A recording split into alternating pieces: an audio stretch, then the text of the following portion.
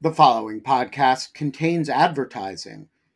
To access an ad-free version of the Lawfare podcast, become a material supporter of Lawfare at patreon.com/lawfare.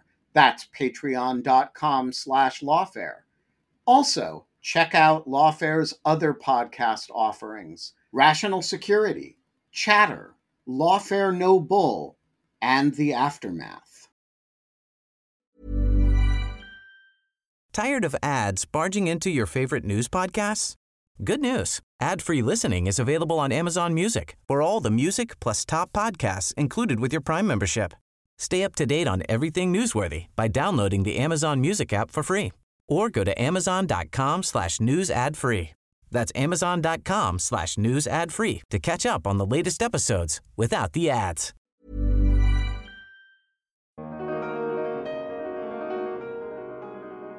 Currently, Pakistan has a caretaker government in charge in run-up to elections in a few months. And this caretaker government is really, a military-backed caretaker government. So this action, this deportation drive, should really be understood as something that the military is pushing. Not to say that, an elected government would not have necessarily done this, because it would have limited, I think, political repercussions in Pakistan, given that, Afghans are not Pakistani citizens.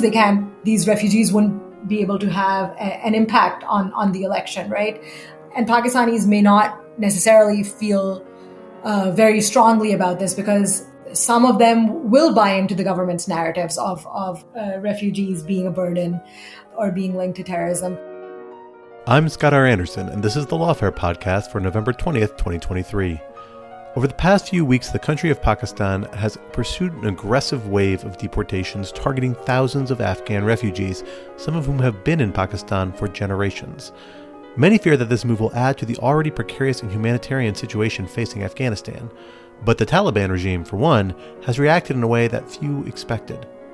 To talk through these refugee removals and the ramifications, I sat down with Madiha Afzal, a fellow in the foreign policy program at the Brookings Institution. We talked about the origins of the Afghan refugee population in Pakistan, how this latest action intersects with concerns over terrorism, and where the crisis may be headed next. It's the Lawfare podcast for November 20th, Why Pakistan is Deporting Afghan Refugees, with Madiha Afzal. So Madiha, people who follow events in or relating to Afghanistan and Pakistan over the last few weeks have really been taken by a pretty dramatic story, which is the forced transfer or return of many, many Afghan refugees, many of them long-term, many cases lifelong refugees from Pakistan to Afghanistan in the past few weeks. I want to begin our conversation by digging into some of the historical context. Tell us a little bit about the relationship between these two countries, I guess, in the first place, and how this refugee population, this long-term refugee population over the last few decades has played into that relationship. Well, the relationship between Pakistan and Afghanistan is sort of long and fraught.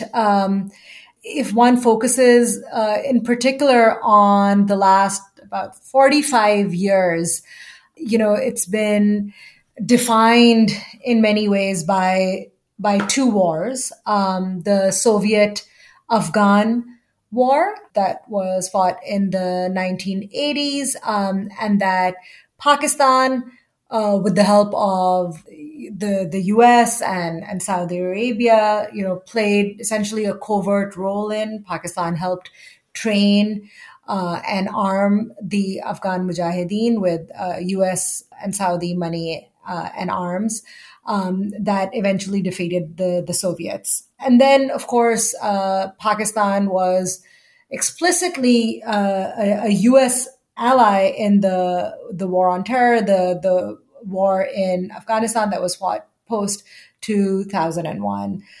With that, the first wave of Afghan refugees came to Pakistan in 1979 at the start of the Soviet-Afghan War. And Pakistan has housed millions of Afghan refugees over the decades.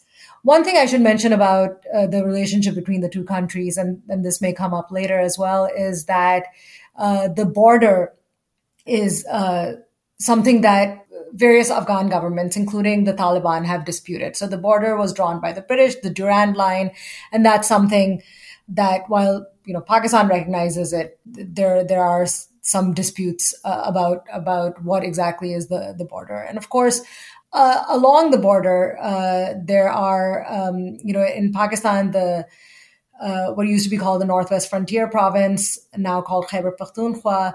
The ethnicity is, they're Pathans or Pashtuns. There's a shared ethnicity. So there's certainly obviously cultural affinity there. So the relationship between the Afghan government that preceded the current Taliban rule over Afghanistan, the Afghan government that was the US-backed Afghan government, was especially fraught because Pakistan was also, accused of harboring the Taliban and of having this sort of policy of strategic depth, which basically meant that Pakistan wanted a friendly government on its western border in Afghanistan to sort of counter being surrounded by unfriendly governments on both borders, the east and the west. And the Afghan government of Ashraf Ghani and preceding him, Karzai, they were considered to be friendlier towards India than towards Pakistan. And so Pakistan was accused of supporting the Taliban, against essentially both obviously the US, but also the US-backed government in Afghanistan. Of course, Pakistan's relationship with the Taliban has been more fraught since the Taliban have come into power since 2021. And again, that's something we can talk about. Currently, Pakistan has about 4 million Afghan refugees, some of whom have been in Pakistan for decades. Now there are multiple generations who have been born in Pakistan as well. So post 1979, you could have two generations, of course, born in the country. And then more recently, after the Taliban takeover of Afghanistan in August 2021, about 600,000 to 700,000 refugees had entered Pakistan. Of these 4 million total, about 1.7 million refugees are thought to be, Afghan refugees are thought to be in Pakistan without any documents, just sort of undocumented, or illegally in Pakistan. And Pakistan's deportation policy that it announced at the beginning of October was set to target the undocumented refugees, the illegal refugees, or the refugees without any documents. And basically, it gave them 4 weeks to essentially return voluntarily or face forced deportation after November 1st. So let me drill it down on that a little bit. Talk to us a little bit about what it has meant to live in Pakistan for these, particularly the long-term Afghan refugees, as you note, some of whom have been there for a generation or more. How have they integrated with Pakistani society or not? What is their kind of legal status, social status there? And how does that fit in with this documentation question? Who is documented, who isn't, and why? Well, Pakistan is not signatory to the 1951 convention relating to the status of refugees. So that means Pakistan does not have any obligation to naturalize refugees. There isn't actually a path to naturalization or even full assimilation, if you will, of the refugees. Essentially, they're able to live in Pakistan with registration cards or proof of registration cards that allow them to work in the country. And those registration cards expire every few years. And so you have to apply for renewal. That's sort of the legal status. So it's always a little bit in limbo. There is no well-defined kind of long-term policy for the Afghan refugees. And Pakistan's argument has always been that, the refugees were supposed to be in Pakistan temporarily, and not permanently. Over the years, Pakistan has actually had multiple what it's called repatriation. I mean, the current drive is called a deportation drive, but it's called them repatriation drives as well.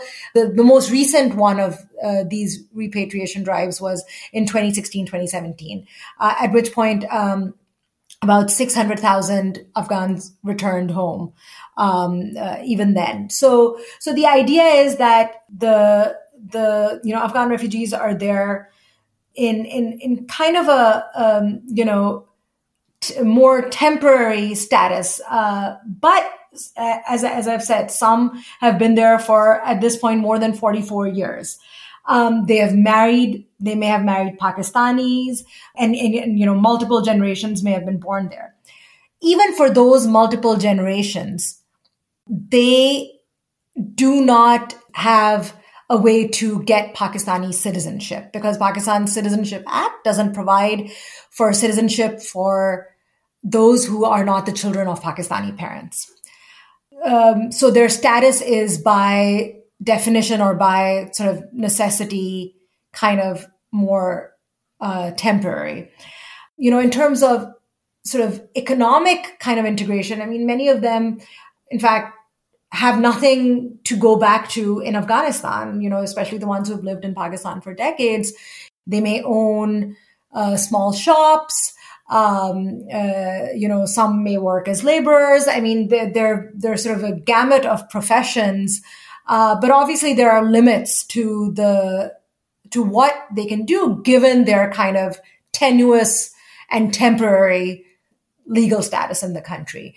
But you can, in any of Pakistan's major cities, Peshawar, Karachi, Lahore, Islamabad, Rawalpindi, you would be hard pressed to, spend a few days there and not interact with Afghans who are running shops, who own shops. They're very much part of the fabric of, the Pakistani, the markets in Pakistani cities, for instance. That's the one place where you would certainly see them. So they are obvious contributors to Pakistan's economy. The kind of social integration is perhaps, again, because of their legal status, you don't quite see a full socio-economic integration. However, especially with the recent deportation drive, I heard interviews of some Afghans who are being sent back who had, were born and raised in Pakistan, and going from the middle of Punjab, which is Pakistan's largest province. They're ethnically not Punjabi, and they have a thick, Punjabi accent. They are indistinguishable from Punjabi. So obviously, those born in Pakistan are for all intents and purposes, they don't know anything about Afghanistan. Pakistan is their country, but even they are now being sent back.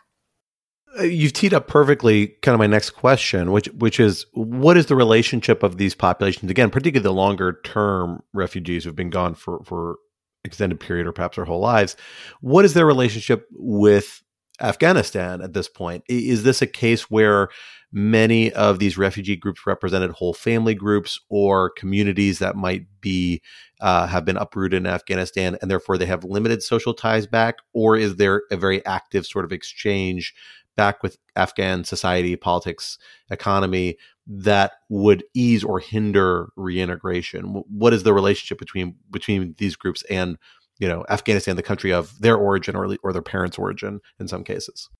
Well, it may vary, but for those who came, let's say in the late 70s or the early 80s, that first wave, and who have stayed there and who have had multiple generations born in Pakistan, their children and their grandchildren born in Pakistan, their children and grandchildren, the kind of the millennial generation and then the very young may never have visited Afghanistan. They essentially will have no ties to Afghanistan.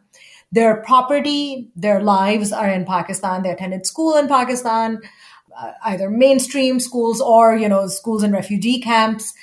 And they've worked in Pakistan. And now, they have nothing to go back to. Essentially, they would be going back to a country that they have no socioeconomic ties to anymore, and even their familial ties, basically have essentially disappeared over the last 4 decades. The others, who may have come in more recent years, do have ties there. But this brings us to sort of the most recent wave that arrived a little over 2 years ago after the August 2021 takeover of Afghanistan by the Taliban. A lot of the 600 to 700,000 Afghans who fled to Pakistan then also fled because of fear of persecution from the Taliban. So they may have worked with the US-backed Afghan government or, in fact, for the US, and they feared retribution from the Taliban. And many of them were in Pakistan as sort of in a third country while applying for asylum to the West, right? So they kind of have applications pending. And about from, sort of these rough numbers, about 200,000 of those may have been resettled in the West, but there are many hundreds of thousands that are still kind of in this limbo status.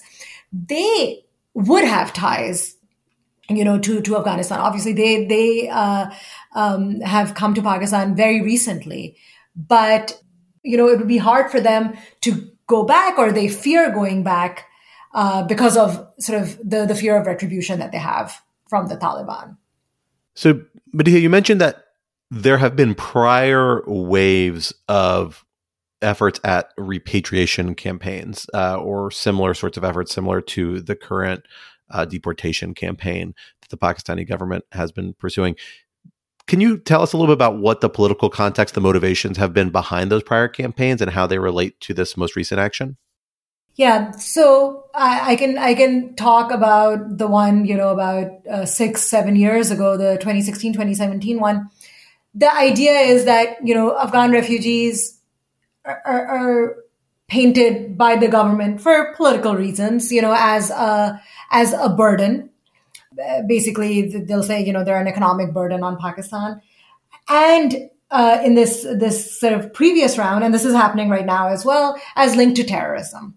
And, over the last couple of decades, of course, Pakistan and Afghanistan have traded accusations of terrorism coming at from the other's borders, right? So in Afghanistan, the Taliban had launched its insurgency. They were thought to be living, of course, in Pakistan as they regrouped and launched that insurgency. But when it comes to Pakistan, there's an allied group of the Taliban, the Tehreek-e-Taliban Pakistan, or the TTP, or also just called the Pakistani Taliban, which had sanctuary in Afghanistan and attacked Pakistan from its sanctuaries in Afghanistan. That was the case before, and that is certainly actually happening right now, that the TTP is attacking Pakistan from its sanctuaries in Taliban-ruled Afghanistan. So what Pakistan has done with this kind of environment of a blame game of terrorism is pointed the finger at Afghan refugees for increased terrorism in Pakistan. And of course, that is disingenuous. There's no evidence, of course, whatsoever that Afghan refugees have anything to do with increased terrorism in Pakistan.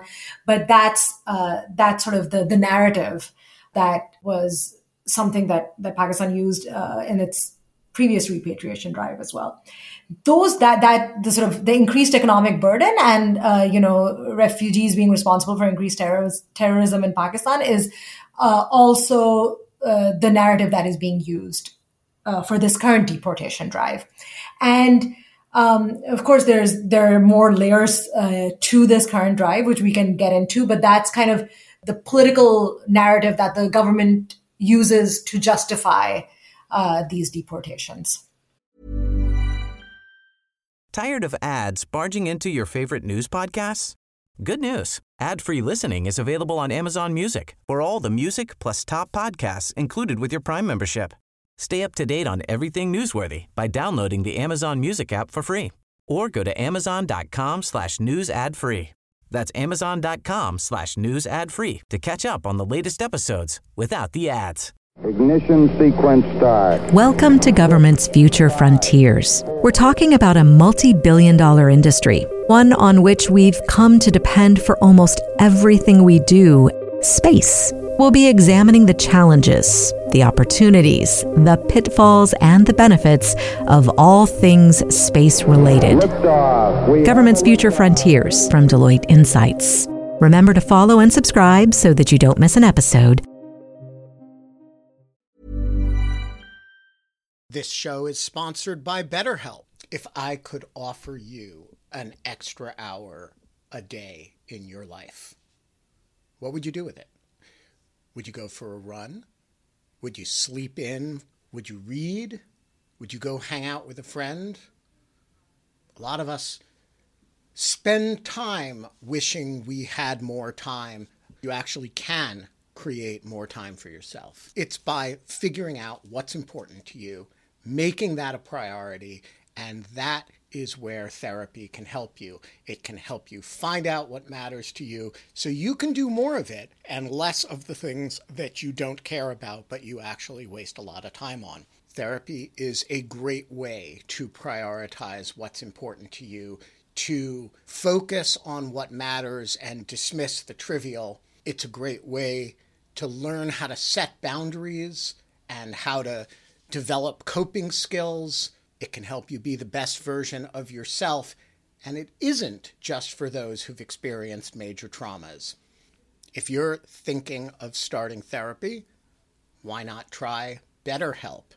It's entirely online. It's designed to be convenient and flexible. You can make it work with your schedule. All you do is you fill out a brief questionnaire and you get matched with a licensed therapist, and you can switch therapists at any time for no additional charge.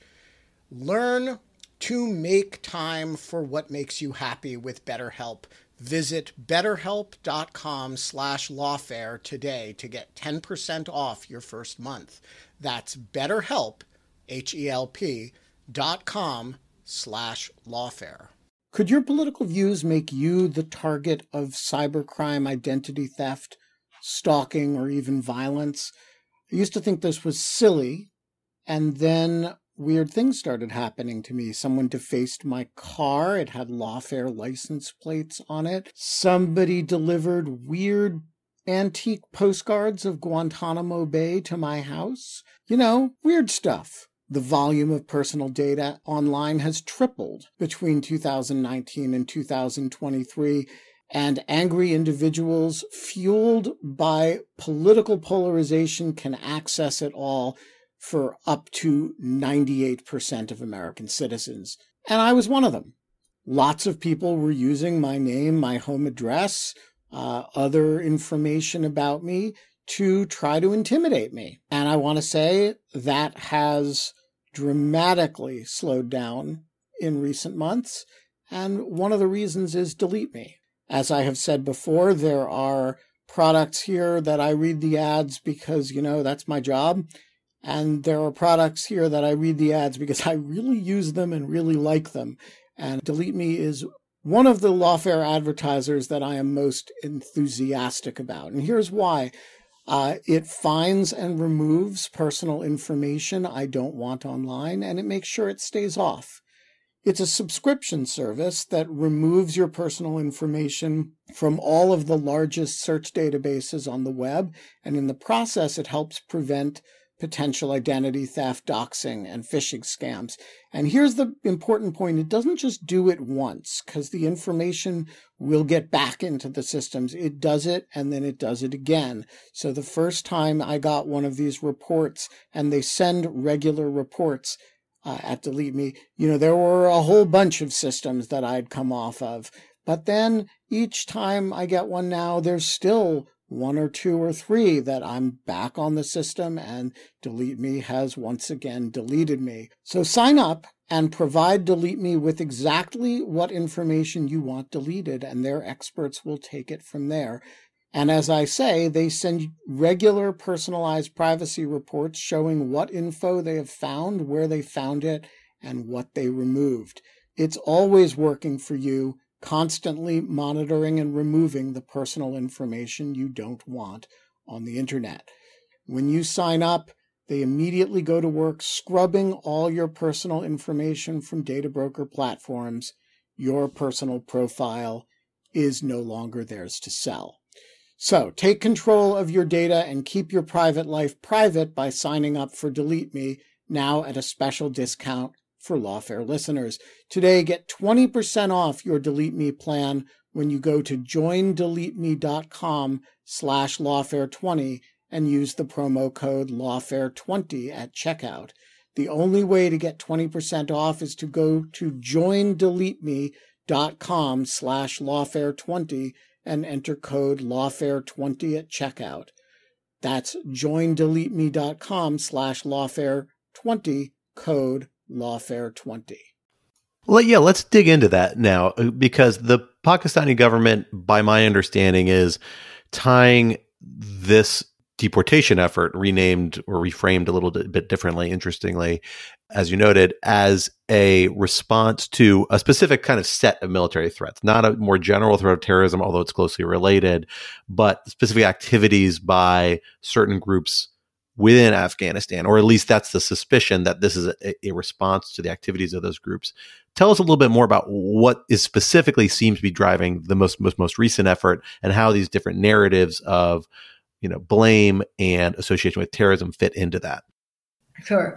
The first sort of big narrative that Pakistan, by the way, is using, and the economic burden and terrorism are, maybe sub-narratives, if you will, is that the war has ended.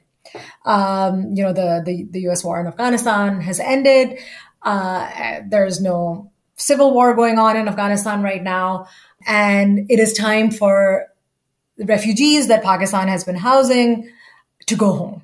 So that's kind of the overall thrust of the argument. And then, Pakistan, which is going through an economic crisis, as I said, says that the Afghan refugees are an economic burden. The second, the terrorism sort of sub-thread, if you will, is that the advent of Taliban rule in Afghanistan has led to increased terrorism within Pakistan's own borders, because a terrorist group that is allied with the Afghan Taliban, the Pakistani Taliban, has been emboldened and has found logistical space as a result of the Taliban takeover of Afghanistan.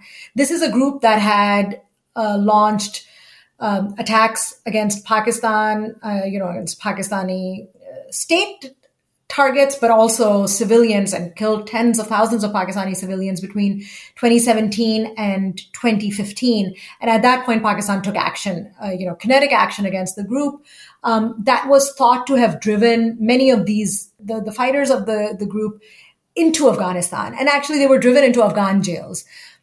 In the weeks as the Taliban was taking over Afghanistan in August 2021, these fighters were let out from these jails. They regrouped and, celebrated the victory of the Afghan Taliban, and then started launching attacks against Pakistan once more, and in particular, Pakistani military targets along the border. And so those attacks have increased strikingly since 2021. And it's that kind of cross-border terrorism that Pakistan is quite frustrated with. Pakistan had kind of bet upon its relationship with the Taliban as sort of something that it could use to ask the Taliban to put pressure on the Pakistani Taliban to not attack it, right? So it thought it would have leverage over the Afghan Taliban, and it could get the Afghan Taliban to contain the Pakistani Taliban. But the Afghan Taliban, again, to nobody's surprise really, except perhaps the Pakistani states, has refused to put any pressure on the Pakistani Taliban, and essentially has let them do what wants to do. That has led to kind of an unraveling of relations, certainly a deterioration in relations between Pakistan and the Afghan Taliban government. And Pakistan is frustrated with the Afghan Taliban government. And so this kind of deportation drive really comes in that context, where the deportation drive is a reflection of its growing wariness with the Afghan Taliban government and a reflection of the deterioration of the relationship between the two countries. There have been incidents of cross-border firing between the two as well along the Durand line, along that border. And currently Pakistan has a caretaker government in charge in run up to elections in a few months. And this caretaker government is really, a military-backed caretaker government. So this action, this deportation drive, should really be understood as something that the military is pushing. Not to say that, an elected government would not have necessarily done this, because it would have limited, I think, political repercussions in Pakistan. Given that, Afghans are not Pakistani citizens, these refugees wouldn't be able to have an impact on the election, right? And Pakistanis may not necessarily feel very strongly about this, because some of them will buy into the government's narratives of refugees being a burden or being linked to terrorism. What I can say is that there are elected governments. The previous government, run by Imran Khan, they did not engage in any deportation drives, right? And so, this is not necessarily something an elected government would have done, but it is certainly action that the military wanted to push and is pushing through this caretaker government.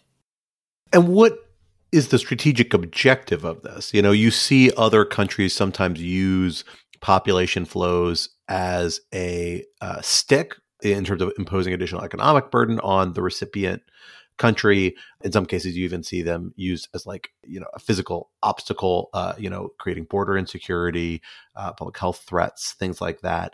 Sometimes it's seen as more of a punitive action against the expatriate population that the recipient government presumably still cares about to some extent. So sort of a retributive action.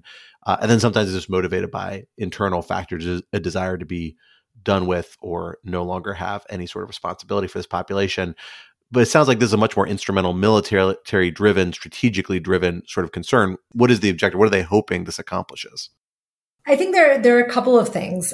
It plays partly domestically, right? Basically, you can shift the blame of increased terrorism onto the refugee issue. Again, which, as I've mentioned, doesn't make any sense. In fact, many of these refugees who are being returned are the ones who actually fled the Taliban because of fear of persecution from the Taliban. So, while disingenuous, that's a narrative that Pakistan can use to explain to its population increased terrorism. It can also pin the blame for some of its economic troubles onto refugees. So that's sort of the internal kind of narratives, and we've already talked about this. But I think the kind of instrumentally using this or strategically using this, there are a couple of things. One, this is kind of something that the government is doing to show its displeasure with the Taliban, the Afghan Taliban, and them not taking action against the TTP or the Pakistani Taliban. And so obviously, more than 1 million refugees returning to Afghanistan is going to put pressure on a country that is already struggling, right? Afghanistan has gone through an economic and humanitarian crisis since 2021. And we can discuss, that a little bit more. About 300,000 or a little bit more in numbers of Afghan refugees have essentially returned already after October 3rd, which is when the policy was announced. Basically, some have felt pressure to return, some have returned voluntarily so as to not be deported, and others have forcibly been returned. But about 300,000 have returned. interestingly, there's some reporting that's just coming out, which is showing that, the Afghan Taliban have kind of set up temporary refugee centers, camps for those who are coming in and are welcoming them. But, that's about 300,000 people, when this number becomes closer to the 1.7, if Pakistan, continues to follow through and actually does end up deporting the full number of undocumented refugees, then, we'll see sort of what happens to kind of the reception that, the refugees receive in Afghanistan. So the first is kind of the deteriorating relationship with the Taliban, putting pressure on the Taliban to perhaps, again, do something different, take action against the Pakistani Taliban, if you will. So that's the first. The second, I think, is that this is also a signal to Western countries and to the US, because that sort of 600,000 to 700,000, the number of refugees who had come in after August 2021, who hope to be resettled, in the West, they have applications that have kind of dragged on, pending applications. Some of them might be on the special immigrant visa track. Others might have other kind of, asylum tracks.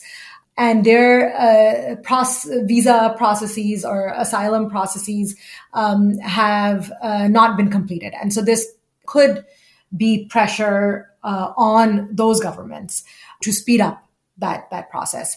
In recent weeks, there has been, mounting pressure on Pakistan to, especially for those refugees who have a fear of retribution from the Taliban or a fear of persecution from the Taliban, and are in kind of this on a track to receiving Western visas. There's pressure on Pakistan to sort of halt those deportations, and there is kind of some effort at coordination between the UN, HCR, the Western governments, and the Pakistani government to try to halt those deportations. So at least, it could be, in fact, that the Pakistani government's sort of pronouncement of this policy and the effort to deport has actually worked as a signal to Western governments to at least resettle some of those that they had promised to resettle.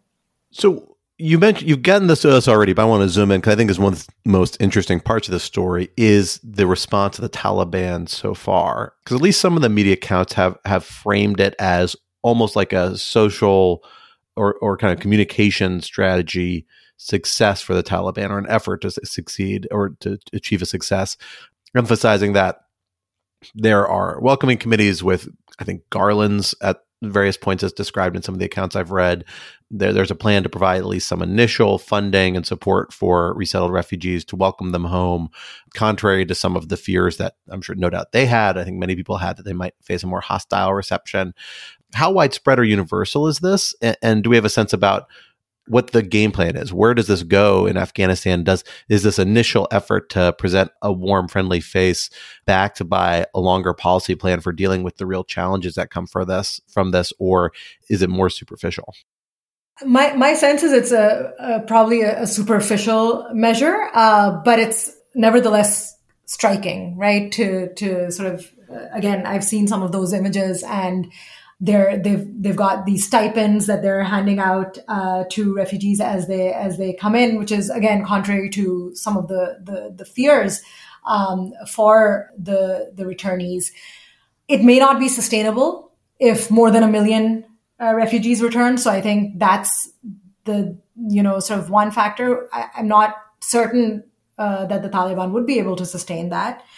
But the fact of the matter is that many Afghan refugees will be returning to a country or going to a country for the first time in the case of those born in Pakistan, where their economic opportunities and their educational opportunities for both men and women but in particular for women, strikingly so, are more limited than they are in Pakistan, right?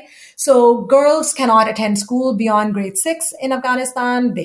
Women cannot work. Their ability to participate in public life is essentially entirely constrained. I mean, they can't even at this point go to public parks, and beauty parlors, beauty salons are being shut down. I mean, this is sort of the level of the curtailment of women's lives in Afghanistan right now. And that's in marked contrast to how girls and women can live in Pakistan, right? And so, especially again, for those who were born and raised in Pakistan, they would be they would be going to a very different country. But even for men, Afghanistan's economy is one that has been sort of changed entirely, obviously, by the end of the U.S. war there.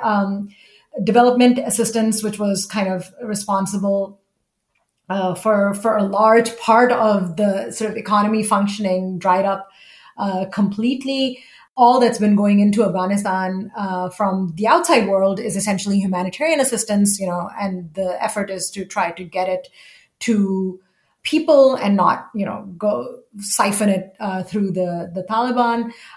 But even that humanitarian assistance, as the world's attention has been taken up by other conflicts, starting with the Russian war in Ukraine, humanitarian assistance is falling far short of the UN's appeals for humanitarian assistance, right? So the amount of money flowing in Afghanistan is a lot less, and the economic opportunities that now women have none, but that men even have are a lot fewer in many ways than they were pre-2021. And so this is the context that people are returning to. And of course, Afghanistan has also seen a number of natural disasters, including an earthquake or a set of earthquakes in recent weeks that have essentially flattened entire villages. And so it's a tough socioeconomic environment to return to, even if refugees had,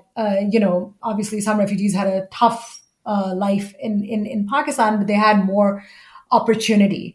And for many, they've had to leave property and, material belongings behind in Pakistan. In some cases, there are reports of it being snatched from them, it being confiscated from them.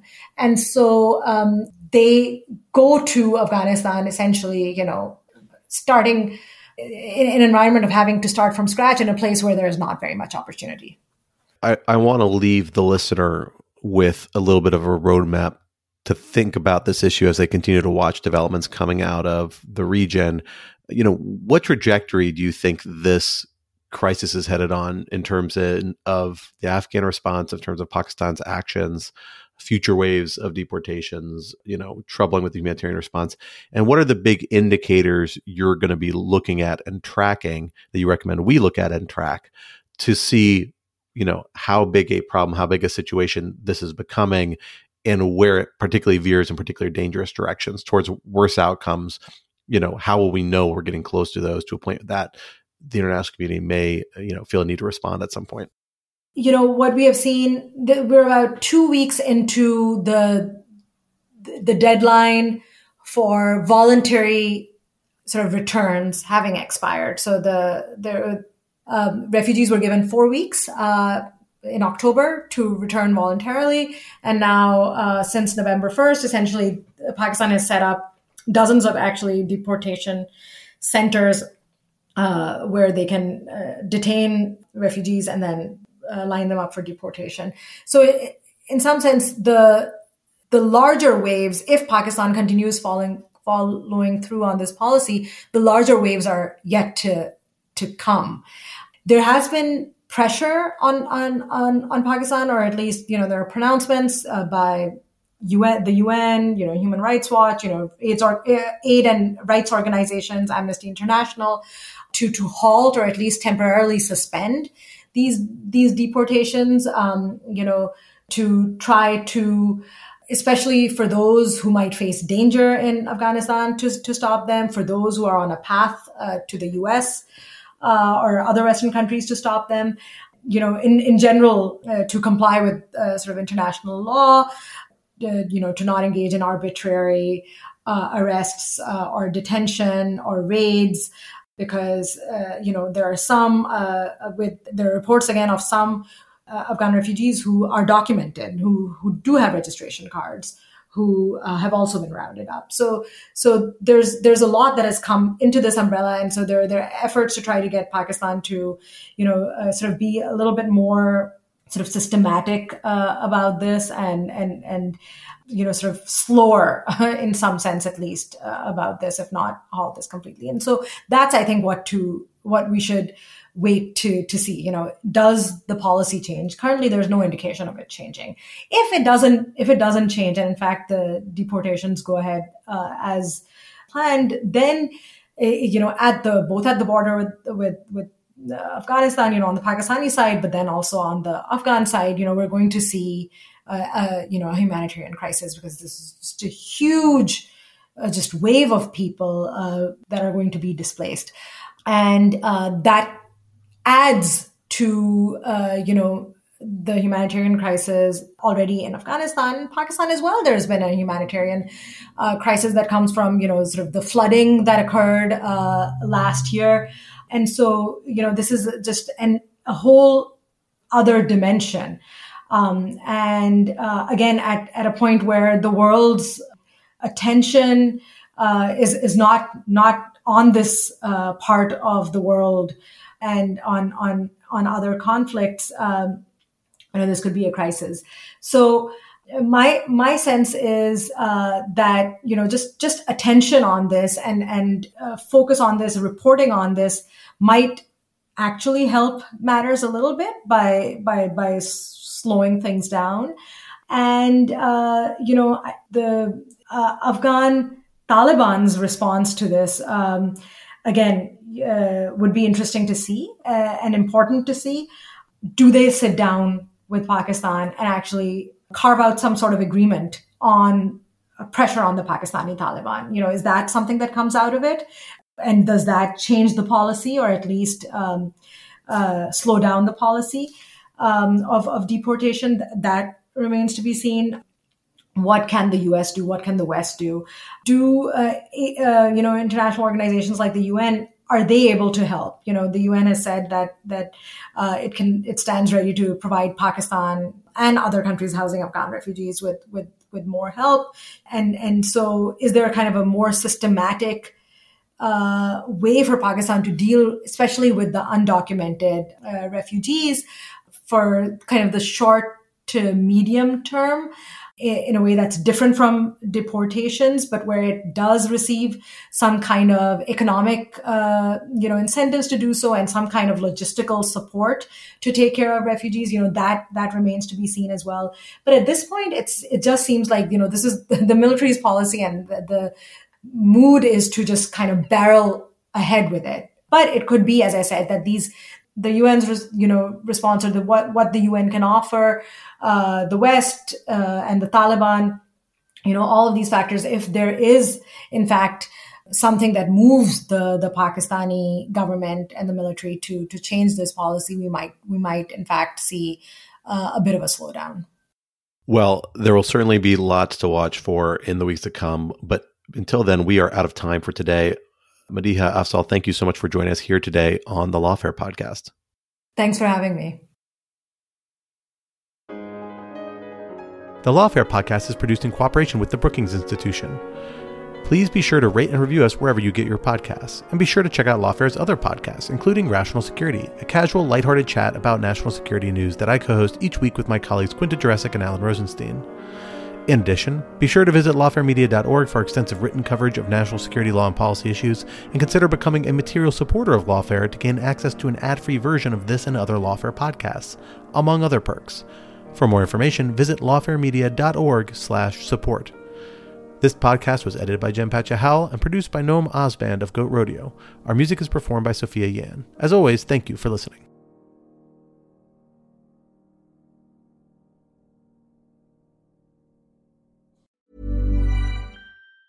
Tired of ads barging into your favorite news podcasts? Good news. Ad-free listening is available on Amazon Music for all the music plus top podcasts included with your Prime membership. Stay up to date on everything newsworthy by downloading the Amazon Music app for free or go to amazon.com/news ad free. That's amazon.com/news ad free to catch up on the latest episodes without the ads.